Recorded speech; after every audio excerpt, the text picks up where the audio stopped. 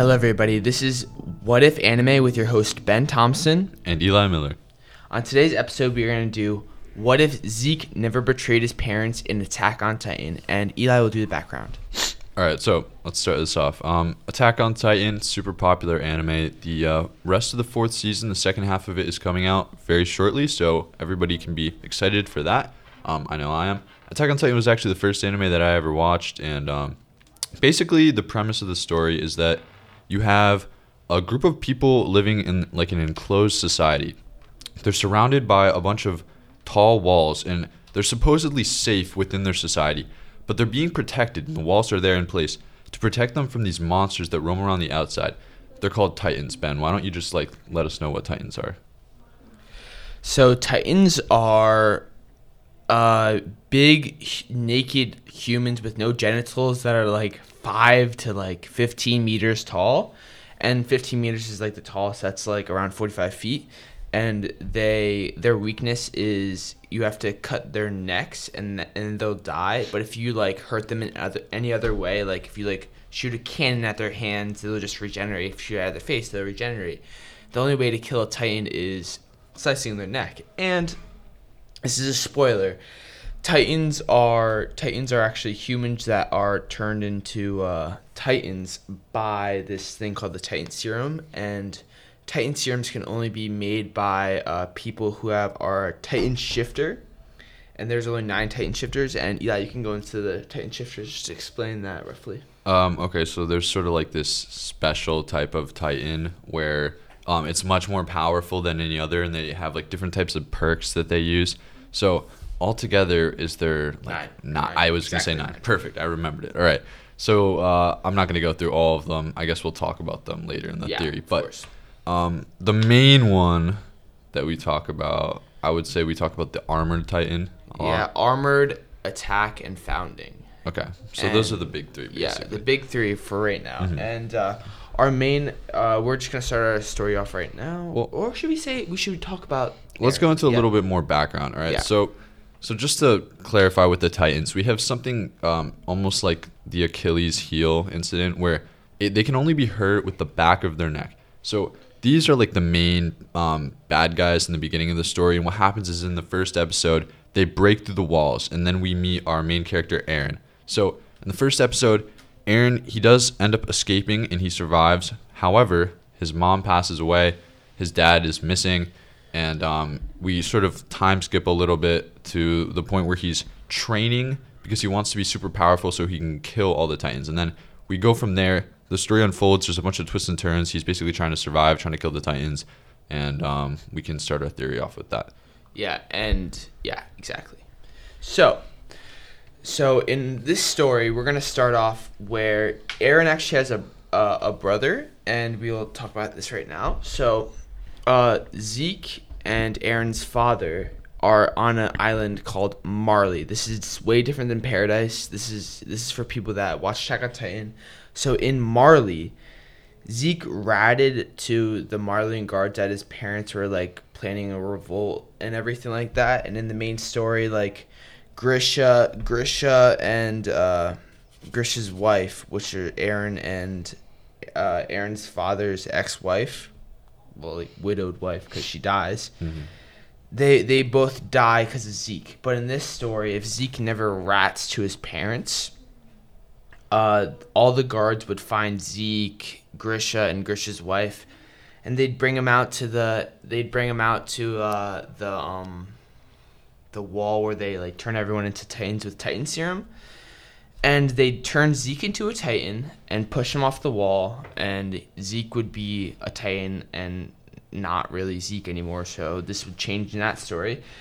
Grisha's wife would die because she turns into a Titan also, and right before Grisha gets pushed off and turned into a Titan shifter, which his name is Kruger. He is known as the Owl to the revolutionists, and he tells he saves Grisha and says, Grisha, I am one of the 9 Titans, and to transfer Titan abilities, I have to turn you into a Titan, and you have to eat me. And when that happens, you get the power of the Attack Titan, and I want you to go help free the Eldians from Marley, because Eldians are people that can get turned into Titans.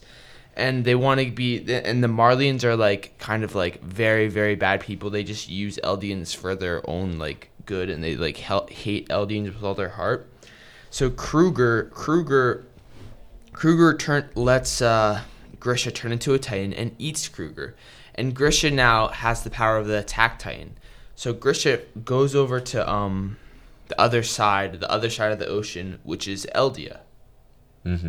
So once he gets to Eldia, we sort of resume like with our normal story, right? Where he ends up giving, I believe, the Attack Titan to Eren. Yes. No, he right before he gives the Attack Titan to Eren, he eats the Founding Titan, which makes Grisha get the Attack and Founding Titan from the royal family. So once Eren receives the Founding and Attack Titan, Eren's mom gets eaten by Grisha's ex-wife because she turned into a Titan. Yeah, that's what it was. Okay. So Eren's mom passes away, and the Titans still come through the walls.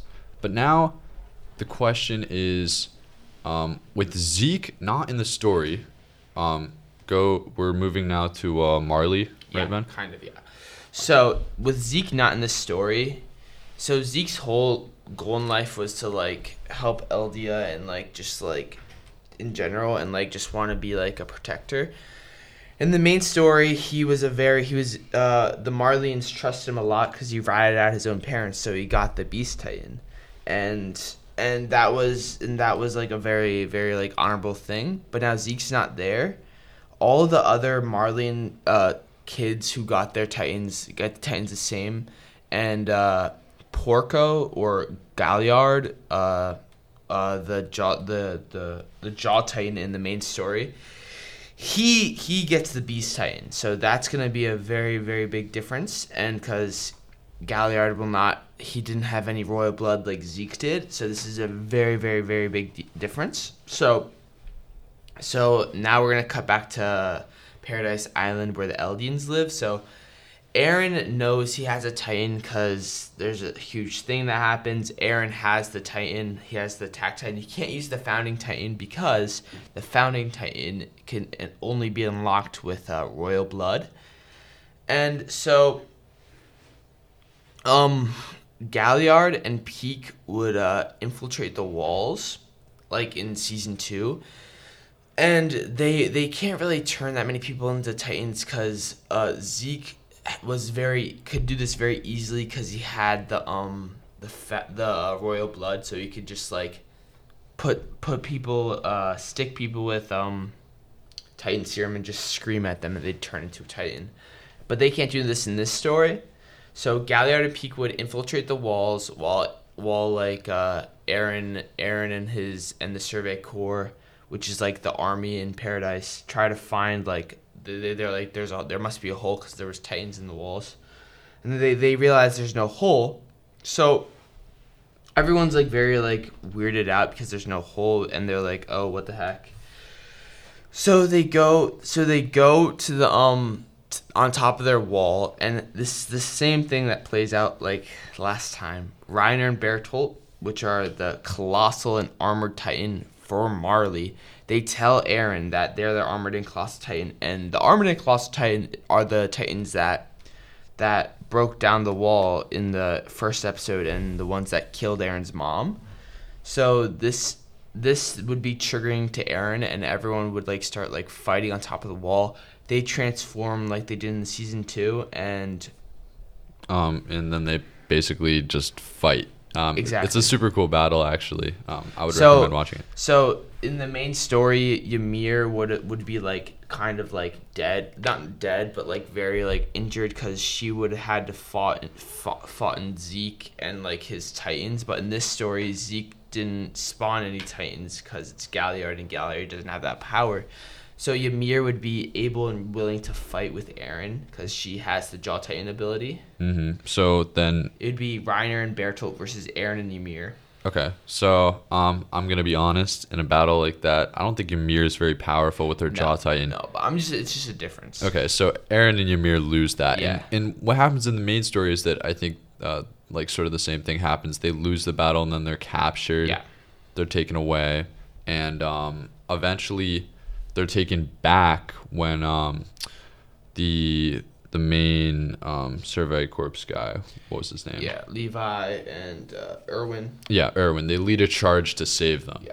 So Eren and Ymir get saved, and that's the difference in this story. Ymir doesn't go with them. Ymir and Eren like get saved by the Survey Corps, and a whole thing goes down with like Historia and her like royal family, and that's not very important to this story. It's just the same as the main story. So the Survey Corps after this wants to get back the whole It's the other part of the walls, right? Other the part outside, of the walls, the outside area that was originally where taken by Eren the lived. Titans. Yeah, exactly. Where there was a hole because of the colossal Titan kicking it in and the armor Titan. So they go to that place and they're just looking because they know that Reiner and Bertolt are going to be there somewhere, and they know that there's going to be like a huge fight. So in this part of the story, Reiner gets caught like last time, and Eren and them fight. And Eren destroys Reiner because Eren has like the ability to harden, and it's very, very useful against the Armor Titan. So Reiner gets caught, and in the main story, Zeke turns into the Beast Titan and makes all the other Titans turn into Titans. So now Zeke has like a huge army of Titans. But in this story, Galliard has no royal blood, so he does not have that power at all. Yeah, so Galliard is way less powerful, and Way less. I'm actually curious, how does it work with the Beast Titan? Because I'm pretty sure in the past other Beast Titans were different animals. Yeah. Does it depend on the person, or is it just like the rotation of like? I think it's rotation, to be honest. Okay, so Galliard would still be like a monkey. giant monkey. Huge monkey. Okay, but a less powerful version. So Yeah. So season 3 is where we're at right now, and they're fighting at the outside walls. It's a super big battle. This is arguably like the best part of the show. Yeah.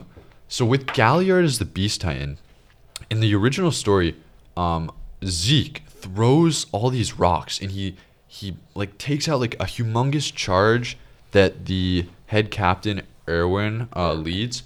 Erwin. Yeah, and with Erwin in this situation, I would say Galliard isn't able to kill him like the Beast Titan does in the original story. Because he doesn't have any of his Titans also. Yeah. So basically, like the bad guys on this side of the story are a lot less powerful, and the good guys do win like this battle in the original story, but they win by a hair, and they lose Erwin, and Armin is like super devastatedly hurt that they have to give him the Colossal Titan. So now we're in the situation where they're winning somewhat easily, and it's a little less interesting to watch. But I don't know, Ben. What do you think takes place at the end of the battle here?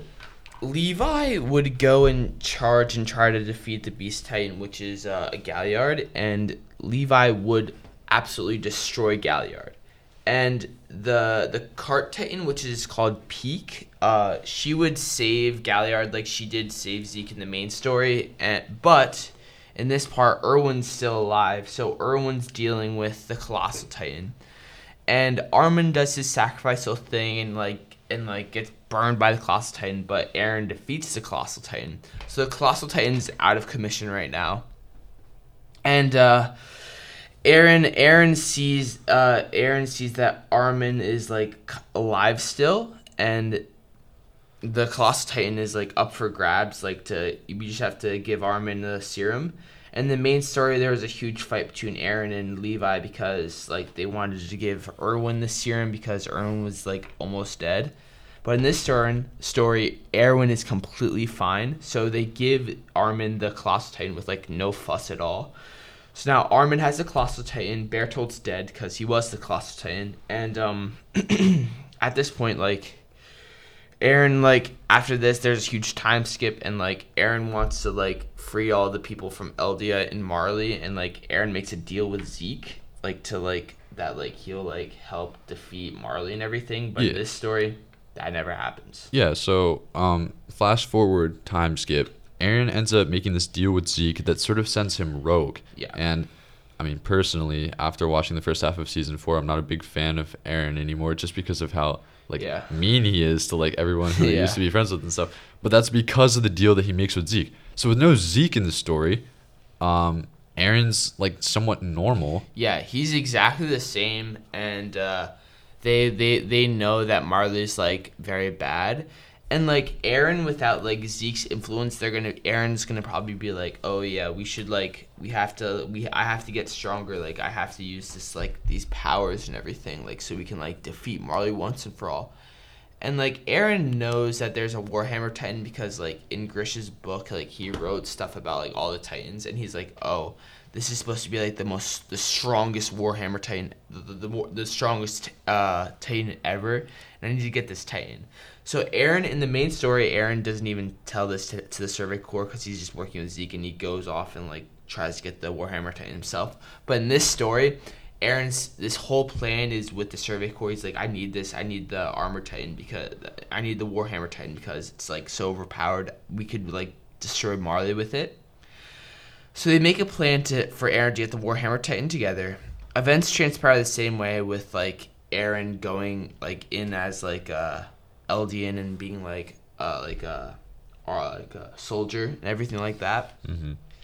And Aaron gets even more help from the Survey Corps because they're like way more prepared. Erwin is there. Erwin's there also, so that's like a huge success.